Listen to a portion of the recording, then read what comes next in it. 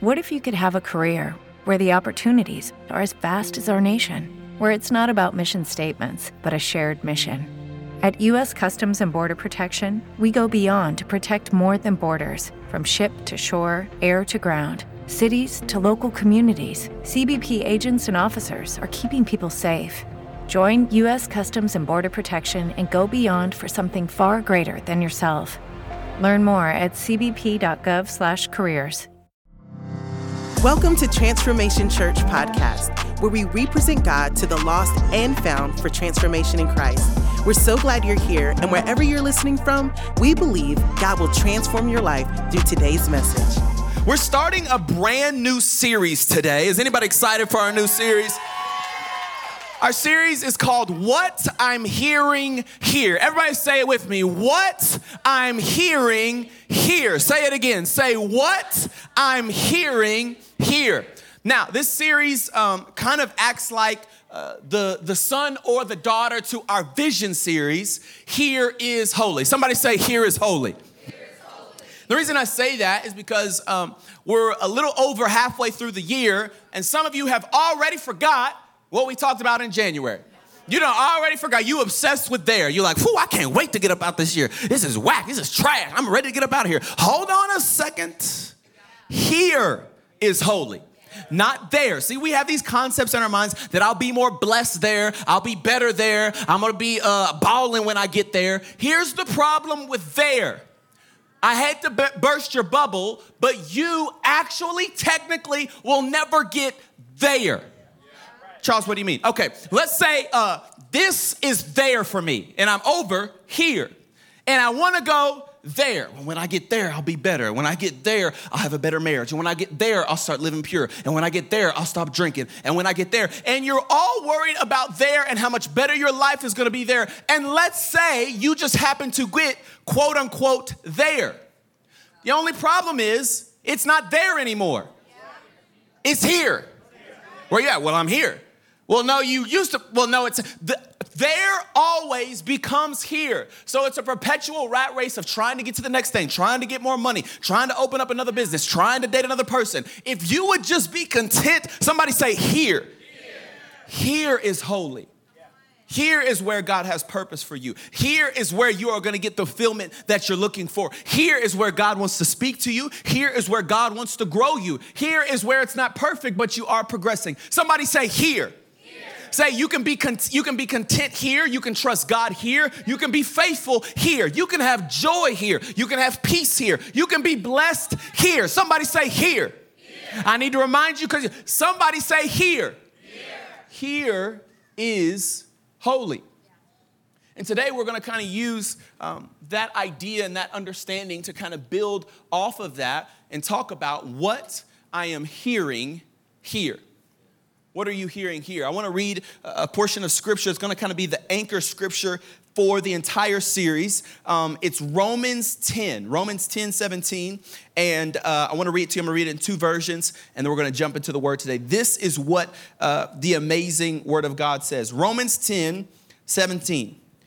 So faith comes from hearing, that is hearing the good news about Christ. Some of you like, that's not the way I heard it. You heard it the New King James or the King James Version. So faith comes by hearing, finish it if you know it, and hearing the word of God. Yes. We're going to talk about what I am hearing here. Would you take a moment all around the world? I want to take a moment to pray and just ask that God would join us in this time. Lord God, we love you so much. You're so kind. I pray that you will be so gracious to allow us to hear from you in these moments. Eliminate all distractions, bring peace to the anxious soul, and speak to us. We are listening. We love you. We trust you. To Jesus' name we pray. And everybody said, Amen. So everybody in this room, everybody watching, everyone on the earth, you are born gifted, and every human has in their DNA initially 5 senses. You have 5 senses. If you can say, what are the 5 senses? Yell them out if you know the 5 senses. Go ahead.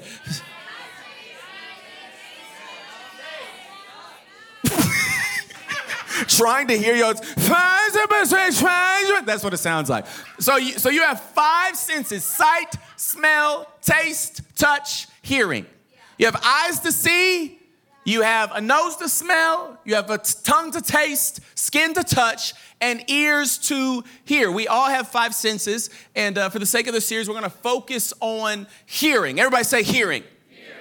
Hearing is interesting because your hearing can mess with you. Anybody ever heard something, like you thought you heard something and then you didn't really hear something? Anybody, come on, raise your hand. You feel like maybe you misheard some stuff. Let me say this, I love my wife.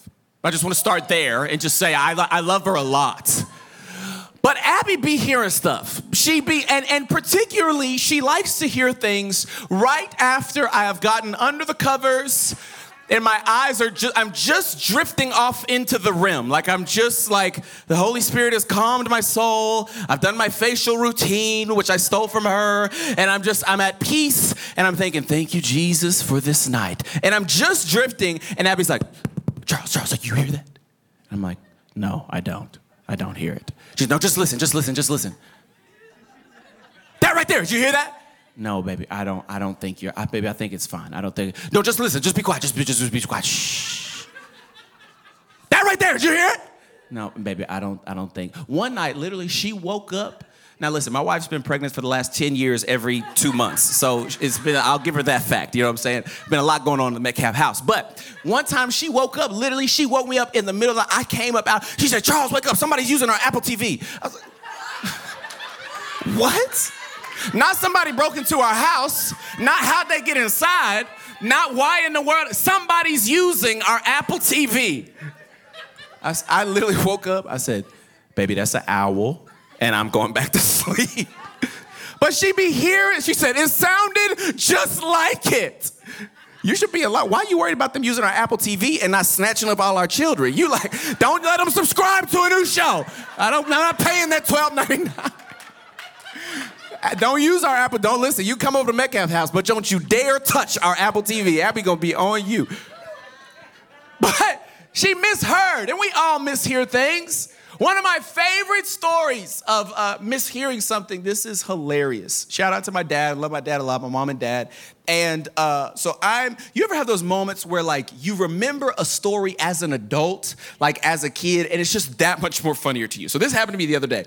I was probably, I don't know, Chandler, my little brother, would have been like 4, maybe 5. So 4 plus 8, what's that, 12? So I'm like 12. So I'm sitting in the back seat, my brother's sitting in the back seat. We go through Wendy's. And, we get the food, and my mom starts passing out the food. Like you're in the back, like, give me my Frosty, blah, blah, blah. Like we're like yelling in the back. And I see my mom hand what I know is my brother's chicken nuggets to my dad. And she says something to him. And she hands it to him. And the second she hands it to him, he looks at her like, and then she says something again. And this man does this. He goes, and he throws them out the window.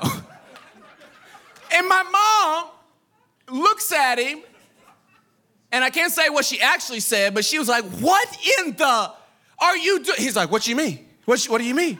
And she's like, why did you just throw our food out the window? He said, I thought you said throw it out the window. She said, why would I tell you to throw the food out the window? Now, let me pause. Husbands, we be confused. I thought about this as an adult. There's those moments as a husband where you're like, I don't care what she said. I'll throw this food out the window right now. I'm not like... What state was their marriage in? I don't know, to where he heard, throw the food you just bought out the window. He said, I'm not questioning a thing. Throw them chicken nuggets out the window. You know how demoralized you gotta be to throw chicken nuggets out the window without questioning anything? Throw them out the window? Bet. Bam. He just threw a whole 12-piece out the window. My mom was so confused, and I was like, yeah, Dad, I could have probably guessed that she didn't say throw the food out the window, baby. I could have told you that.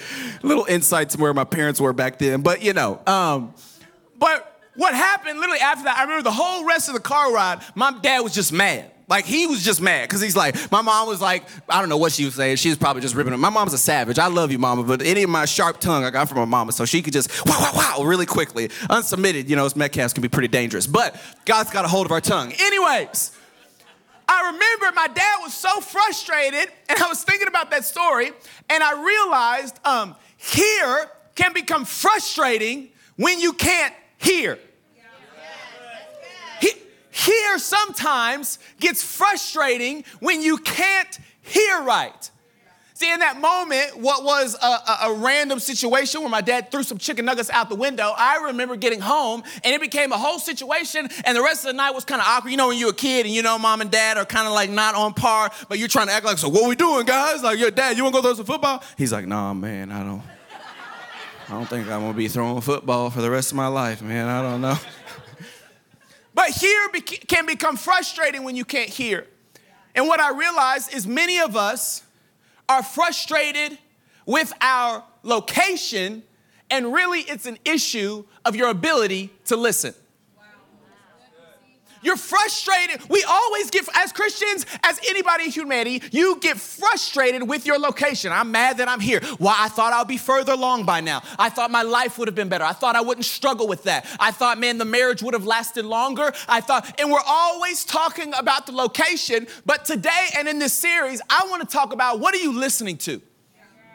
Because if we don't talk about what you're hearing, you will be frustrated at your hearing and be mad at that when really God's trying to speak to you. When really God's using the people that you write off to talk to you. When God's using the people that you talk about to talk to you. When God's using that hard situation trying to get something into your heart, into your mind, but you're so frustrated about your location that you will not stop to listen. And we have to take a moment to stop and ask, God, what am I hearing here? Like, what is God actually saying to me? What is the soundtrack that is in your soul? What is the thing that drives you in the morning? Because many of us, we read that scripture, Romans 10:17. I grew up in church and I heard that so many times. So faith comes by hearing and hearing the word of God. You gotta hear faith. And that is absolutely true. But sometimes as Christians, we relegate scriptures and don't understand the implications of them. And I want to let you know something that you may not know today. Faith isn't the only thing that comes by hearing.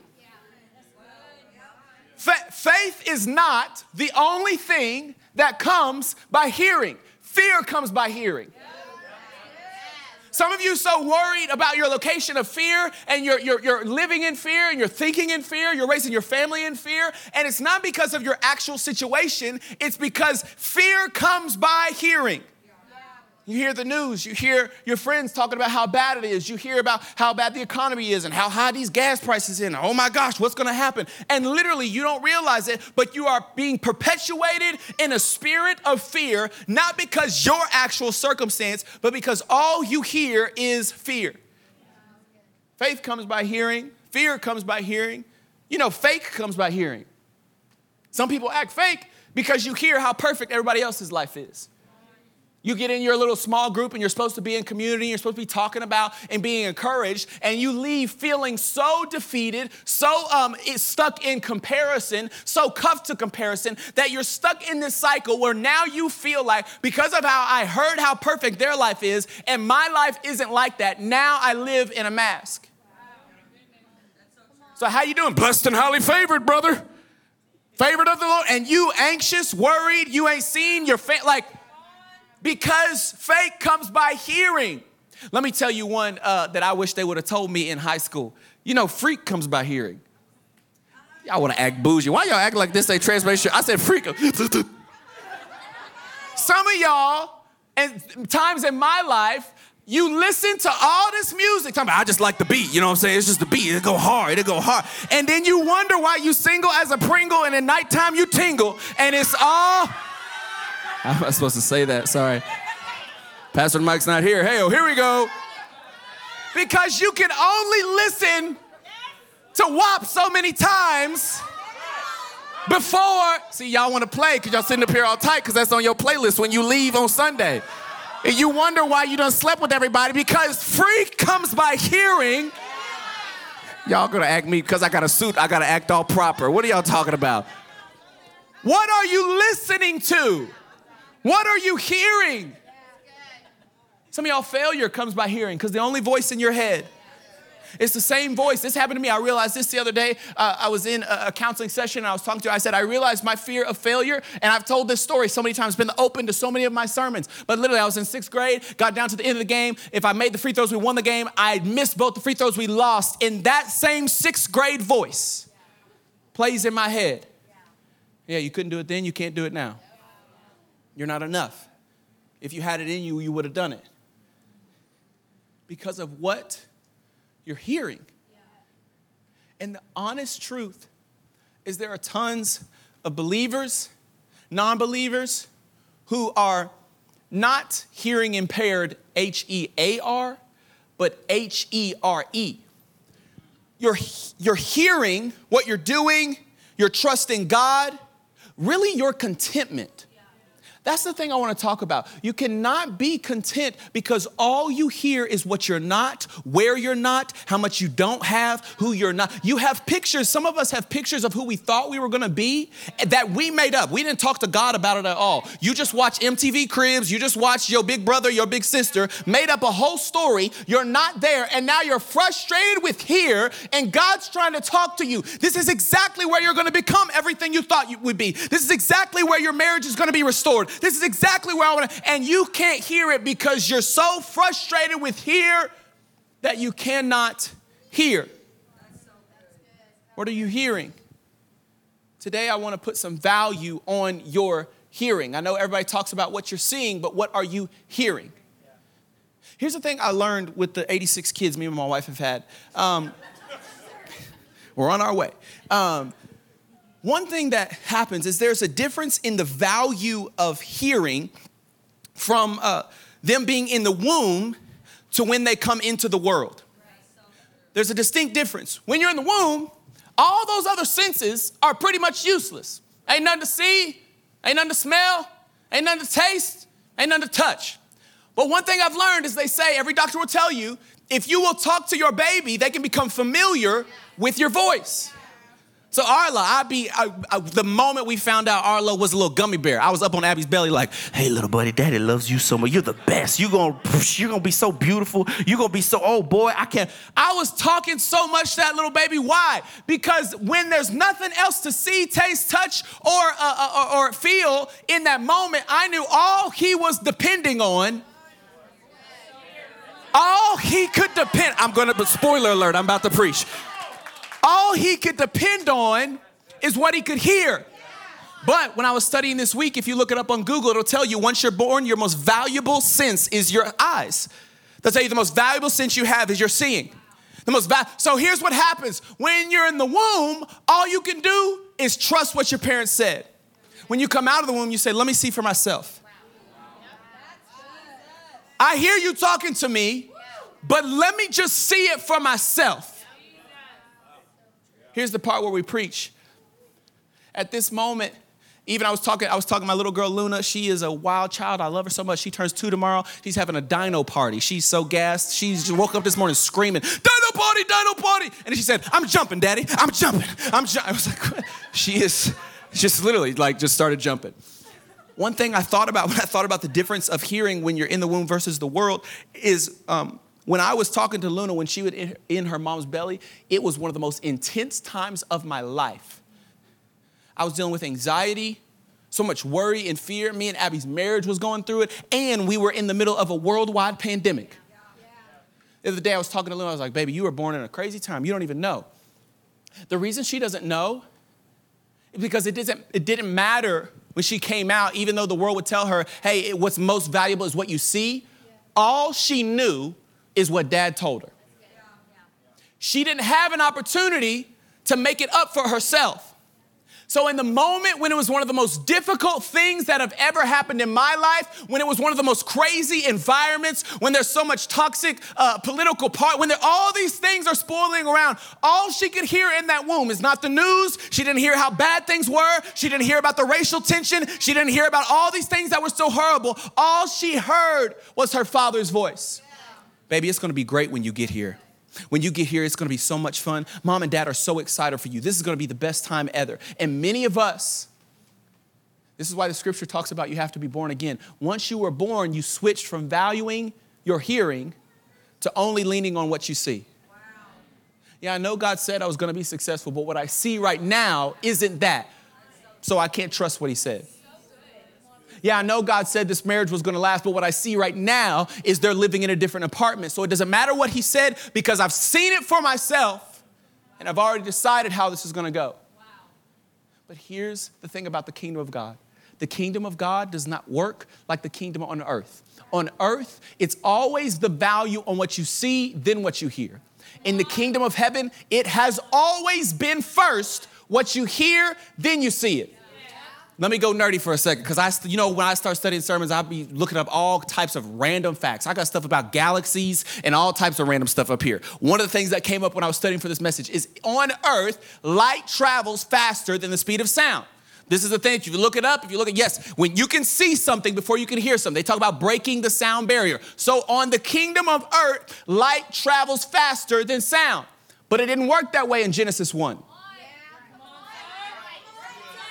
It didn't work that way in Genesis 1. In the kingdom of heaven, God said, let there be light, and then you saw something. This tells me, see y'all, I get excited about this. This tells me that God is not predicated on your current circumstance. He can speak something you don't see right now. He can speak something that don't make no sense. He can speak something and it has value because he knows when I speak, things move. When I speak, mountains move. When I speak, galaxies appear. When I speak, a dead body raises back to life. When I speak, things change. But many of us, if you had to choose between hearing God and seeing God, you would pick seeing God. Like if I just polled, hey, would you rather see God or hear God? Sure, I want to see Jesus. What do he look like? I know he wasn't that white Jesus that some people are trying to sell me because this just doesn't make sense. But I want to see like what he looked like. Somebody else's bubbles just got bursted. Well, Jesus wasn't white? No, he didn't live. That's not a thing. But we would rather, okay, I'm going to do an illustration. I need two people. Micaiah and G. Where you at? Everybody give it up for Micaiah and Grayson. All right, now don't stand too close to me because y'all too tall. People are going to realize how short I am. That's the first thing people say, man, you're a lot shorter than I thought you were. Well, you're, okay. Okay, so if you had to choose between being able to see or being able to hear, which one would you choose? Grayson, I'm going to give you want to see. Okay, Grayson wants to be able to see. You want to be able to hear. Okay, I need a little help. Where's the illustrator? Grayson, if you could just stand right here. And Micaiah, if you could stand next to him. Okay, so G, you want to be able to see. Put these noise-canceling headphones on. Put this around your face. Come on. We're going to do a little test here. Many of us want to be like Grayson, where we can see, we just can't hear. Because honestly, it feels more in control to be able to see what's going on. Yeah. To be able to see where you're standing, to be able to see what God's doing, to be able to see where he's trying to take you, to be able to see what maybe he's trying to do in your relationships and in your friendships. And we value so much our seeing that if given the opportunity, we would choose, I would rather see God than hear God. Yeah. Here's the only problem when it comes to seeing over hearing. God does not give instructions by charades. Micaiah, take 2 steps forward. Grayson, take 2 steps forward. But Micaiah, turn to your left. Take 3 steps forward. Grayson takes three steps forward. So now he's just, see how awkward it is when you want to see God, but you can't. Micaiah, just start walking forward. Keep walking. Oh, watch out. Step a little bit to your right. Step a little bit to your right. Why are you moving? Stop, Micaiah. Here's what happens. Many of us start guessing. We start guessing what God is saying. Well, maybe he said I should move to LA, and maybe I should start a. Here's the difference. You don't have to see God to obey God. You do not have to see God. Micaiah, take 1 step back. Micaiah, turn around. Oh, watch out for the chair. Sorry, I'm a bad instructor. Take 1 step to your left. Now take a step. Now take a step forward. Take a step forward. Take a step. Why you put your hands out? You don't trust me? Why you still got that other business idea? You don't trust me? Why you save their number? You don't trust me? Why you stop going to counseling? You don't trust me? This is what many of us look like. Valuing. And here's the thing. Seeing feels more in control. But you completely lose the intimacy of the relationship.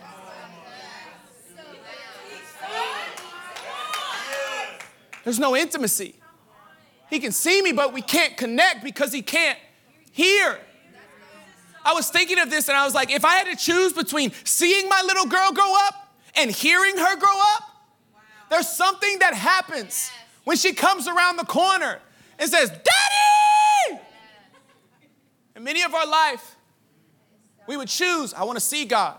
But he starts speaking and and then you start looking, you look confused, and then you start comparing, you start looking around and think, well, maybe I should do what they. I'm just trying to bring value. What are you hearing? What is God saying to you? You've been so focused on what you see. You've been so focused on how bad the situation is. You've been so focused on what you thought was going to be there, and you're looking at your situation, and God's saying, listen, you don't have to see what I'm doing to obey what I said. Thank y'all so much. Some of us have been so focused. You be a little, sometimes that's what our faith walk look like. We come out you see, Grace didn't even get the cue. My baby.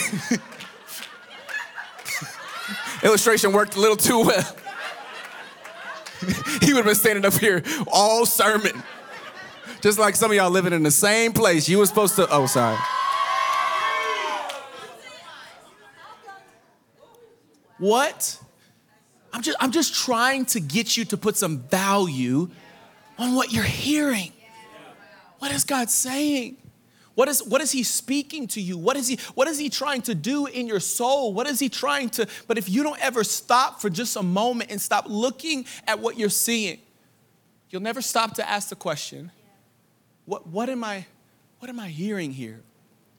God always works off what he's saying to you. He's always works off of valuing. Listen, I can speak one word that can sustain you through seasons when you can't see. That's what God wants to do. And here's the beautiful thing. We know this in Scripture, but we don't ever live it. For we walk by faith and not by sight. We say this Scripture, but then we get in a moment where we're blindfolded. We get in a moment where we can't see what God is doing. We can't see how that family member and our relationship is torn and how it's going to get back. Or we can't see how this hard situation, we made a mistake and we don't know what's going to happen. We can't see it, but if you would take a moment, that's why the Word of God is such a gift. Because you don't have to see what he's doing, but you can still hear his voice. That's why the Bible is so, I remember as a kid thinking, I would go to youth camps and be like, you got to read your Bible, you got to read your Bible, you got to read your Bible. And it's like, no, I'm not reading my Bible for reading my Bible's sake. I read my Bible for the same reason I talk to my wife, because without talking to her, there is intimacy lost. And here's the real thing, I lose her heart. And the truth is, many people and many believers have tried to show God without his heart. And when you don't have his heart, it messes with how you hear. See, when I was working on this sermon, listen, we're going to go in this sermon series and it's going to be so powerful. Listen, we got the home squad preaching. Come on, like we got amazing. We've already started working on sermon. It's going to be amazing. We're going to talk about how do you practically hear God? What do you do when you feel like you don't hear God? Like there's going to be so many amazing things that we navigate. And I wanted to I literally told one of the people who was preaching, I was like, listen, I may steal your message in the middle of my message and they would never know because I went first. But I'm not going to do that, even though I really want to. I was preaching and I was working on this sermon and I wanted to go in to talk about everything we hear because it's so valuable. Like the whole first part of this is like, yeah, you got to focus on what you hear. And then the Holy Spirit stopped me and said, Charles, there's something exponentially more important than what you hear. It's not your taste, not your touch, not your smell, not your sight. The only thing that can mess with what you hear is what you've heard.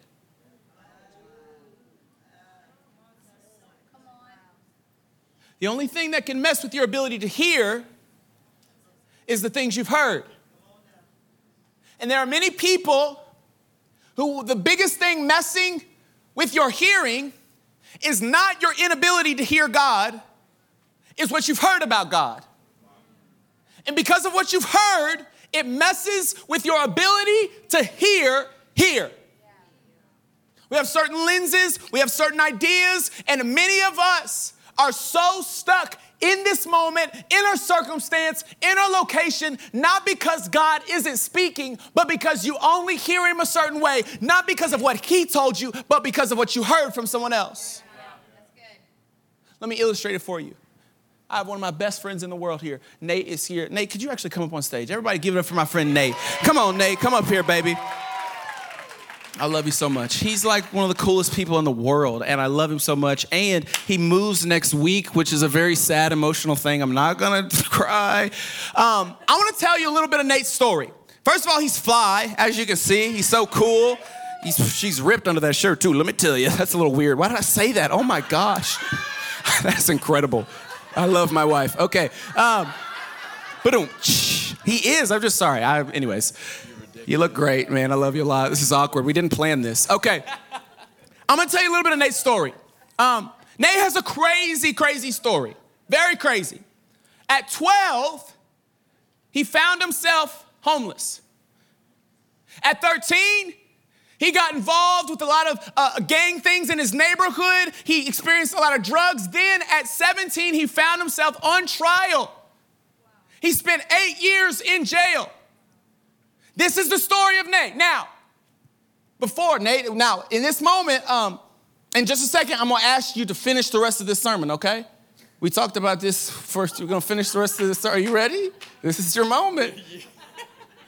Well, I'm not going to make him finish the rest of the sermon. Don't do me like that. Let me tell you something. None of that is true. Nate is one of the most kindest, loving, gentle people. He wasn't homeless. He wasn't in gangs. He didn't spend any time in prison. Contrary to popular belief, he said. But because of what you heard about Nate, if I was to give him the microphone, it would affect what you were able to hear from Nate. When I said he spent time, you were like, oh, well, maybe like. And this is one of my dearest friends, and we go to church place. This illustration came out of a real thing, and I wish I saw him because I would stop being a pastor for a second and punch him in the stomach. But a guy literally came, he's like, you've obviously spent some time in prison, right? Like, clearly you've been. And many of us, we form opinions of people, not on what they told us about them, but on what we heard about them from other people. Thank you so much, Nate. I love you so much. Many of you heard about God before you were able to hear from God. And you put up limits and barriers and blockades and lenses about how God talks and what he means and his intention, not based on what he told you about himself, but based on what somebody said that was not true.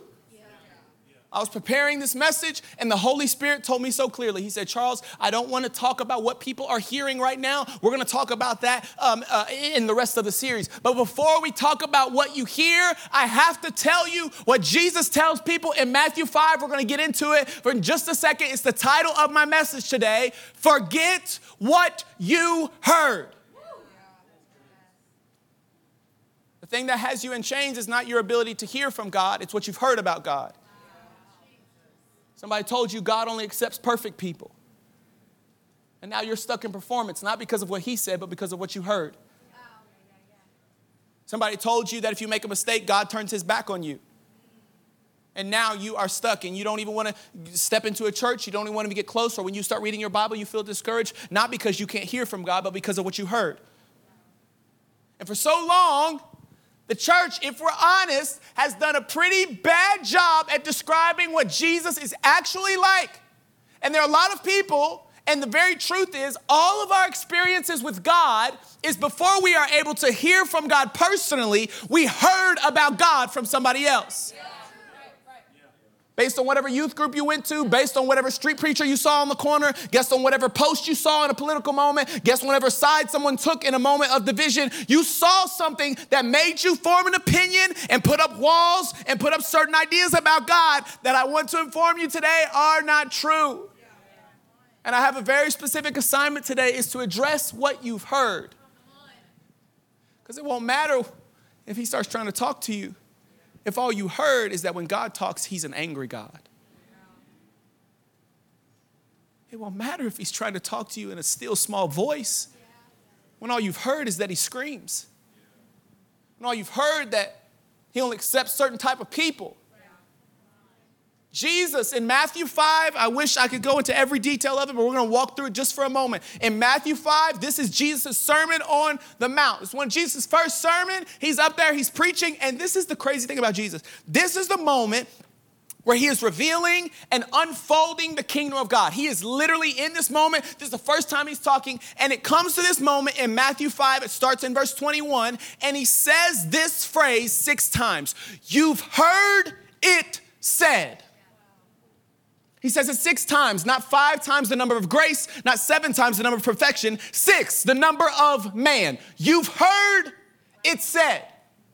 People have told you about me. You've heard the laws I gave to Moses. You heard the things I had to do to keep things in alignment. But I'm asking you in this moment, would you forget what you've heard because I'm here? This is Matthew 5. I want to walk you through it for just a moment so we can see it in Scripture. This is so powerful. He addresses 6 things that they said. He says, you've heard it said. I'm going to bounce around a little bit, and I'm going to ask everyone, please go through beyond this sermon and read this Scripture. There's so much powerful stuff in here. There's 6 you've heard it said statements. He says this, verse 21, Matthew 5. You've heard it said, people long ago, you shall not murder, and anyone who murders is subject to judgment. But I tell you, anyone who is angry with a brother or sister will be subject to judgment. Wow. You've heard it said that you must not commit adultery. But I tell you, anyone who looks lustfully at a woman has already committed adultery. What is Jesus doing? He's taking the law that was about your behavior and he's addressing your heart. Because here's what happens. In all of these, the Pharisees had found a loophole in the law. Let me give you context. The Pharisees were the religious people who literally, they would have had the first 5 books of the Bible memorized. They were following 384 messianic laws, and they knew all of them verbatim, and they were teaching people, this is who God is. And they were so stuck to the law that they could not see love in a person when he showed up. Jesus comes and says, I know they've taught you the law, and the Bible is very clear. Jesus did not come to do away with the law. But what he did is to come to show you what it says in Romans 8:3. The law could not save us. So God did what the law could not do in sending Jesus. Jesus comes, he says, you've heard it said that you shouldn't have committed adultery. But I tell you that if you look lustfully at a woman, everybody's like, well, that's a different standard. I don't know about. You shouldn't kill nobody. Yeah. No, I have. Because here's what happened. Pharisees were walking around in pride because they hadn't killed anybody. They hadn't committed adultery. They hadn't done any of these things. They were walking around, I haven't done these bad things, so I'm better than other people. Just like many of us, we have this list in our head that makes us better than other people. And then from that list of better than other people, you try to tell people about Jesus. And here's what the church has done for so long. What is happening in these scriptures is Jesus is exposing that the law is only about behavior modification. That's all the law could do. The law is a list of do's and don'ts. Don't do this, don't do that. Don't do this, don't do that. And in that time, because there was not a savior, this is all that they had. You have to follow these rules. And because when there's sin, you have to give a sacrifice and there are priests and all these different rules. And Jesus is standing in front of them saying, I know you were able to follow these rules, but I'm not after your behavior. I'm not after your performance. I'm after your heart. And Jesus walks through the scripture. There's one in here, Matthew 5, I believe it's in verse 37. He talks about divorce. This has been a scripture, even when I was reading through the story, I was like, oh man, this is a crazy perspective on it, because some people use it and they're like, see, how does this make sense? And the Bible's so flawed because Jesus says, and the scripture says this, it says, it's been said if anyone divorces his wife, he must give her a certificate of divorce. You've heard it said that way. But I tell you, anyone who divorces his wife except for sexual immorality makes her a victim of adultery and you an adultery. So some people read the scripture and see God said if you get divorced, you can't get remarried. Let me give you context. If you study the Bible, it's so beautiful. In that time, here's what was happening. The Pharisees at the time, there were two primary teachings, and they were using the law to do two things. One, to favor men in a divorce, and to allow men not to have to confront their issues. This is a very real thing. Back then, they used the law of Moses to say, if you don't like your wife, all you got to do is write a piece of paper and give it to her. Wow. Yeah. You don't have to work on your marriage. You don't have to deal with your issues. And what Jesus is addressing is he's saying, hey, listen, I know you found a loophole in the law, but this is not about the law. This is not about your performance. It's not about finding the line of sin. It's about your heart. Look what it says in the Message version on that scripture. It's so powerful. It says this, remember the scripture says, whoever divorces his wife, let him do it legally, giving her divorce papers and her legal rights. Too many of you are using that as a cover for selfishness and a whim of pretending to be righteous. Please, no more pretending. Jesus is saying you're using the law to pretend like you're better than other people. You're using the law to make you righteous. And this is what has happened to so many people, so many believers and non-believers. We have heard about God before you were able to hear from God. It was so powerful. I mentioned it, my friend Nate. It's been an amazing, amazing journey, and I literally could sit up here and cry thinking about it. But me and Nate met about 6 years ago, and he had just moved to Tulsa. And we were literally sitting at a coffee shop, and I just saw him, and I just thought he looked cool. And I was like, hey, you're kind of cool. What's your name? Like, that was literally, I think, how we met. And during that time, Nate would tell you himself, he's like, yeah, I was not about church. Like, didn't mess with church, don't invite me to church, don't really want to talk about church, don't want to talk about God. And I was just like playing it cool. I'm like, yeah, awesome, bro. Like, I just think you're cool. Let's just be friends.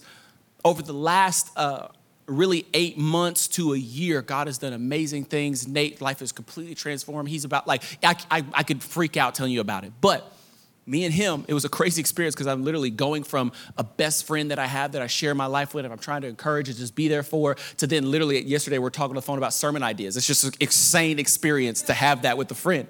And he literally said, that's so powerful. I was talking about the difference of hearing and hearing God. And he said, I realized in my journey of when I was involved in church, went through some hard things, didn't want anything to do with church, I realized the thing that kept me from God was not God.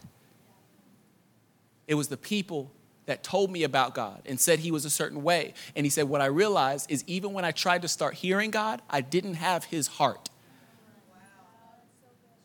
So I heard God, but I didn't hear his heart. In this message, I know we want to get into like all the big stuff of like, how do you hear God? How do you know if you're, and we're going to address all of that. But really today I have to come and address and tell people, there are a lot of people who say, what? I'm just saying what I heard Jesus say. Yeah, but do you have his heart? We forget that the whole Bible is written in the context, Matthew, Mark, Luke, and John, the Gospels, the portion we get of Jesus' life, is written in the context of a 3-year relationship.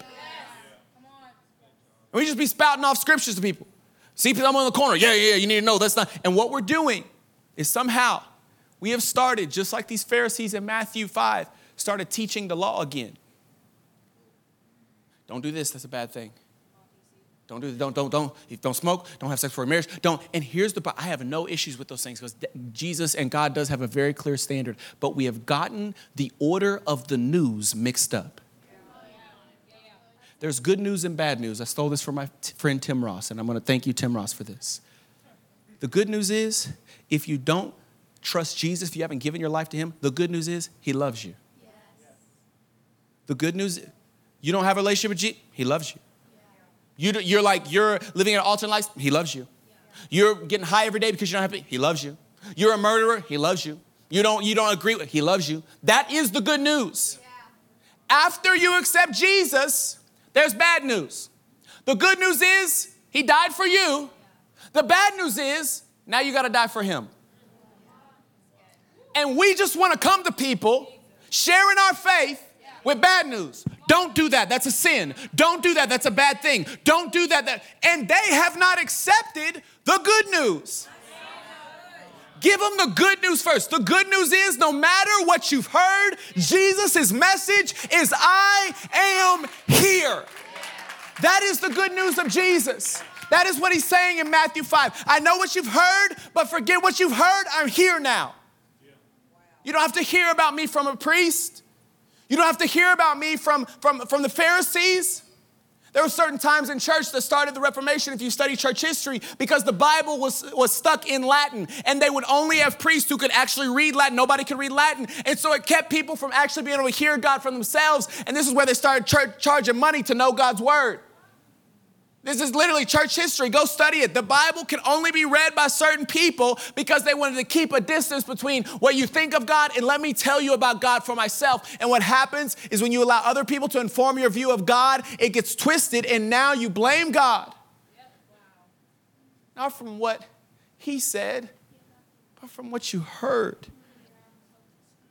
And the truth is, and this is where I end, Keys can come back up.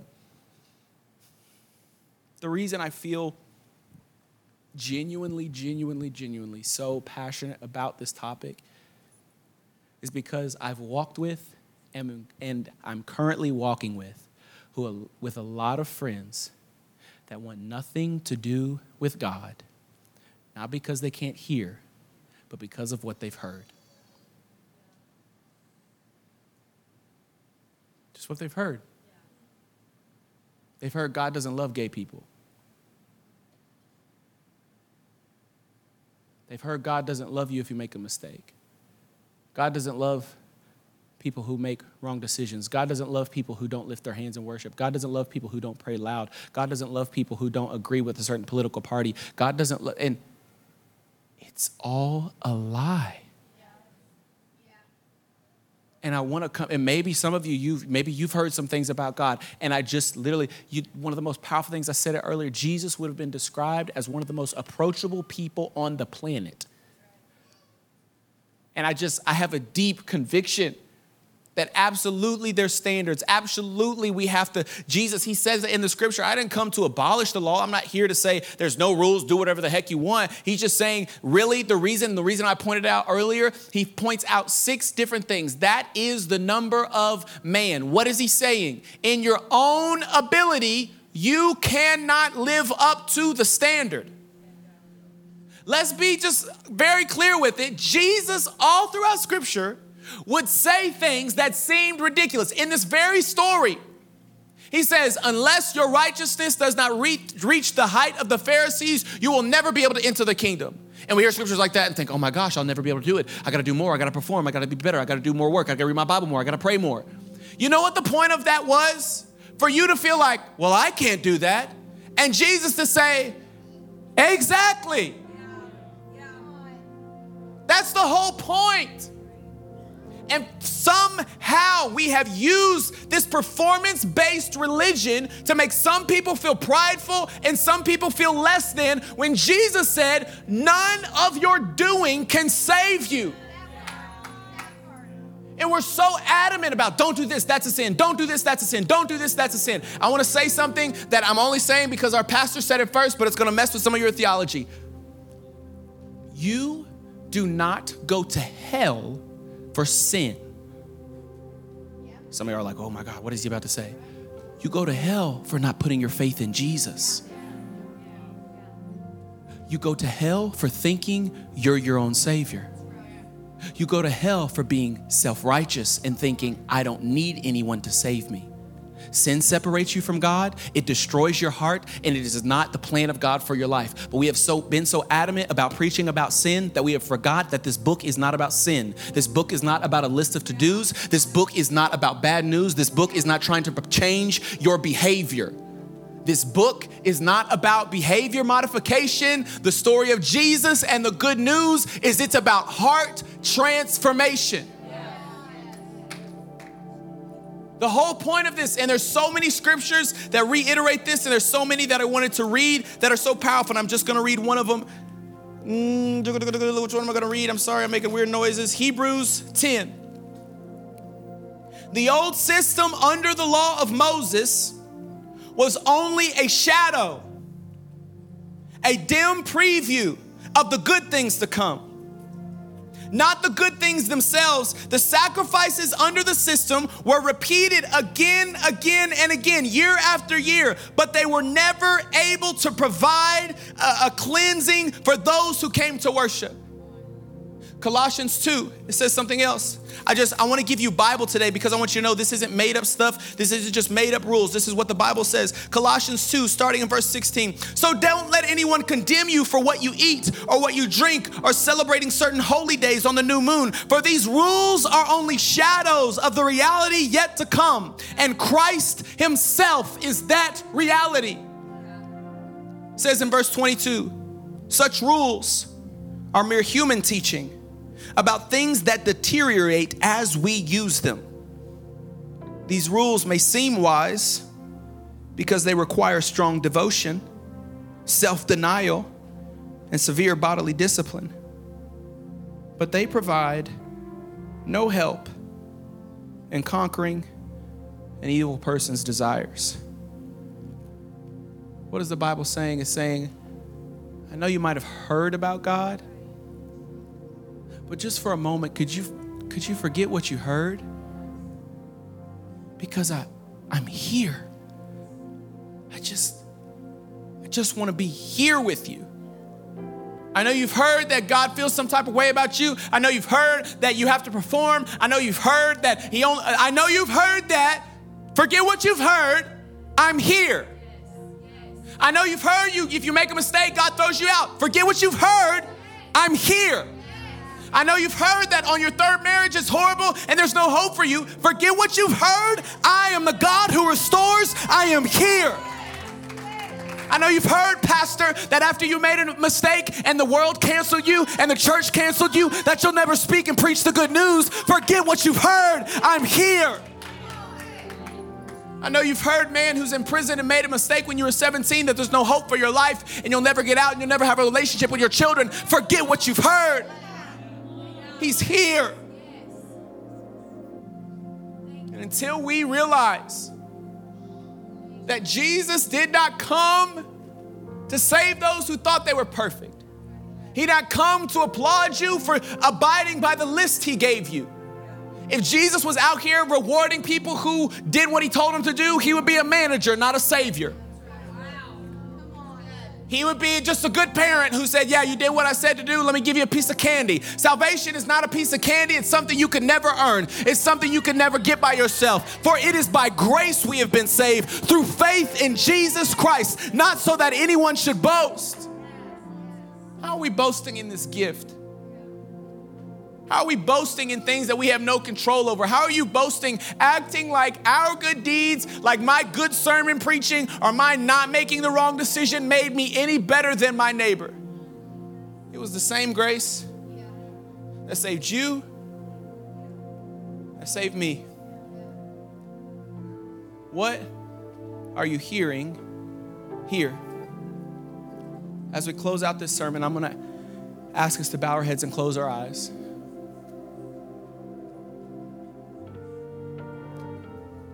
Holy Spirit,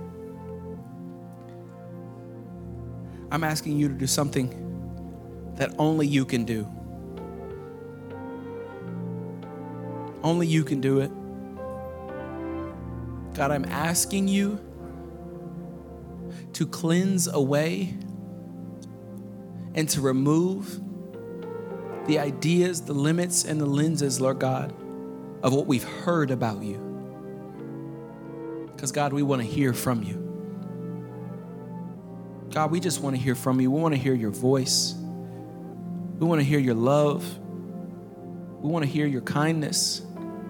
We want to hear your grace. We want to hear your mercy. We want to hear the good news, Lord God. And even after the good news, Lord God, we know, Lord God, that there's a standard that you want to change. Lord God, if we give you our hearts, you'll help us with our habits. You love us so much that you'll meet us right where we are, but you also love us so much that you won't leave us there, Lord God. So we know there's going to be transformation. We know we're going to have to change. We know we're going to have to deal with our patterns. We know there's consequences for our mistakes. We know all that, Lord Jesus. But without your spirit, without your help, Lord God, we will simply be on the hamster wheel of performance, and we're tired of running. We're tired of acting. We're tired of performing, Lord Jesus. We need your help.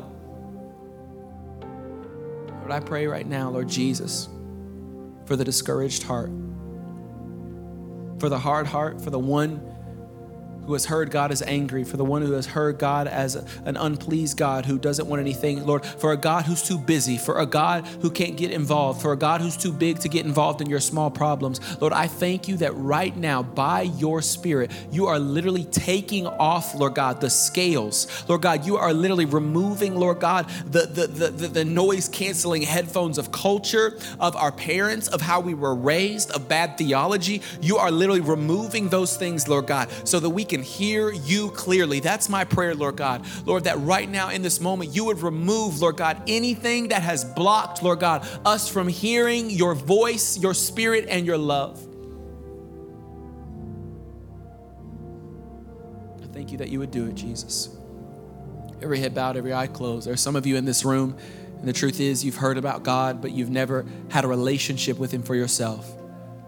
I'm telling you, he loves you so much. He's so proud of you. He's so grateful that you would even be in this moment. And listen, there's nothing you could do right now that would make him love you more or less. He loves you because he loves you. He loves you because he is love. Love is not something he does. It's not an emotion he has. It is who he is. He can't act outside of love. He can't act against love. God is love. For God so loved the world that he gave his only son, so that whoever would believe in him would not perish, but would have eternal life. That is the good news of Jesus. And today, if you don't have a relationship with Jesus and you want to accept him, I want to give you that opportunity.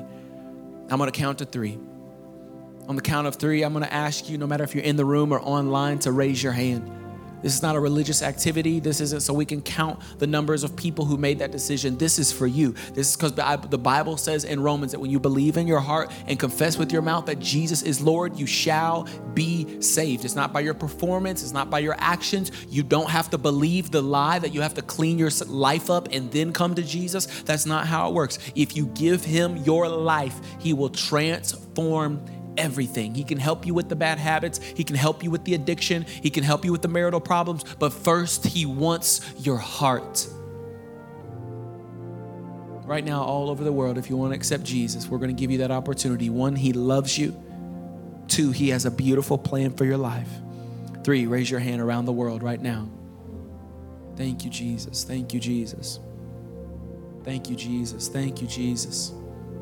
You don't have to listen to the lies. You don't have to listen to that voice that tells you this isn't real, or why are you raising your hand, or what are they going to think about you? No, in this moment, hear from God. God says, I love you. God says, I'm proud of you. God says, my arms are open wide. Come to me, all who are weary and heavy burdened, and I will give you rest for your soul. There's peace with Jesus. There's the strength you need with Jesus. There's clarity of mind with Jesus. There is a settled soul in his arms. Come to Jesus. That is the invitation.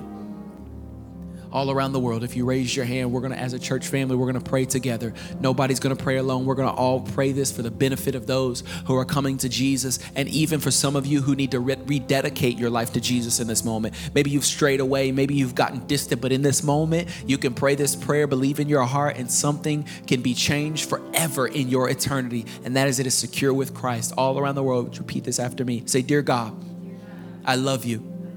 Thank you for loving me. Dear Jesus, I admit I can't do it. I'm not enough. I thank you that you are more than enough. I give my life to you. Save me, change me, transform me. In Jesus' name I pray. Everybody said, amen. Transformation Church, can we give it up? Oh, come on. Can we make some noise for people who just gave their life to Jesus?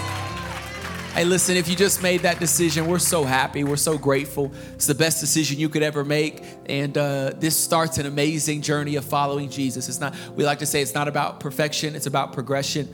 And as a church, we would love to come alongside of you, to be an encouragement, to be a support, to be a place where you can figure out what does it mean to follow Jesus. We've got amazing content. If you're watching this on YouTube, we've got amazing sermons that can help walk you through what does it mean now, and what do I need to do, and what is the Holy Spirit, and how do God talk about money, every single thing you could think about. We want to talk to you and help you on this journey. And man, we'd love to know that you made that decision today. If you text the word SAVE to the number that's on your screen, 8280. 8282. Our team just wants to connect with you, wants to send you some resources, and really just be an assistance on this journey with Jesus. Listen, more than anything, you need to know he loves you so much. He loves you so, so much, and he's always loved you.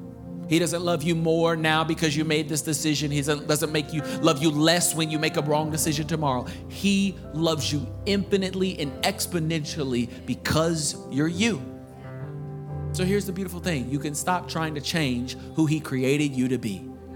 He loves you right where you are. But I promise you, one moment with Jesus, after this decision, everything changes. Your life may change. Some things you used to do may change. Some old habits that you thought were okay won't feel okay anymore. That's the conviction of the Holy Spirit. It's not condemnation. Romans 8 said there is no condemnation for those who are in Christ Jesus. After that, in Romans 8:3 is where it says, for God did what the law could not do by sending Jesus. What did Jesus do? He came to help and heal our heart so that our habits could be transformed. He came so that we could be changed from the inside out, not trying to force our hearts to change from the outside in. In this moment, I promise you, your life is going to change. And we're so grateful for you. We love you so much. Listen, I want to encourage you. Come back next week. If you've ever tried to figure out how do I hear from God, stick with us this whole series. I promise you, if you've ever wondered how do I hear from God, what do I do to hear from God, what are practices, we're going to address all those different things, and I promise you it's going to change your life. Listen, as a church, we love you. On behalf of our lead pastors, Pastor Michael, Natalie, Todd, we love you so much, and we're going to ask you to go out and live a transformed life. We'll see you guys. Thank you for joining us today. If you said that prayer and accepted Jesus into your heart, it's the best decision you could ever make. We want to celebrate with you, and we have some tools to help you on your journey. Text SAVED to 828282. And to find out more about TC, text CONNECT to 828282. Be sure to subscribe and share this podcast with your friends. Thanks for listening. Now go out and live a transformed life.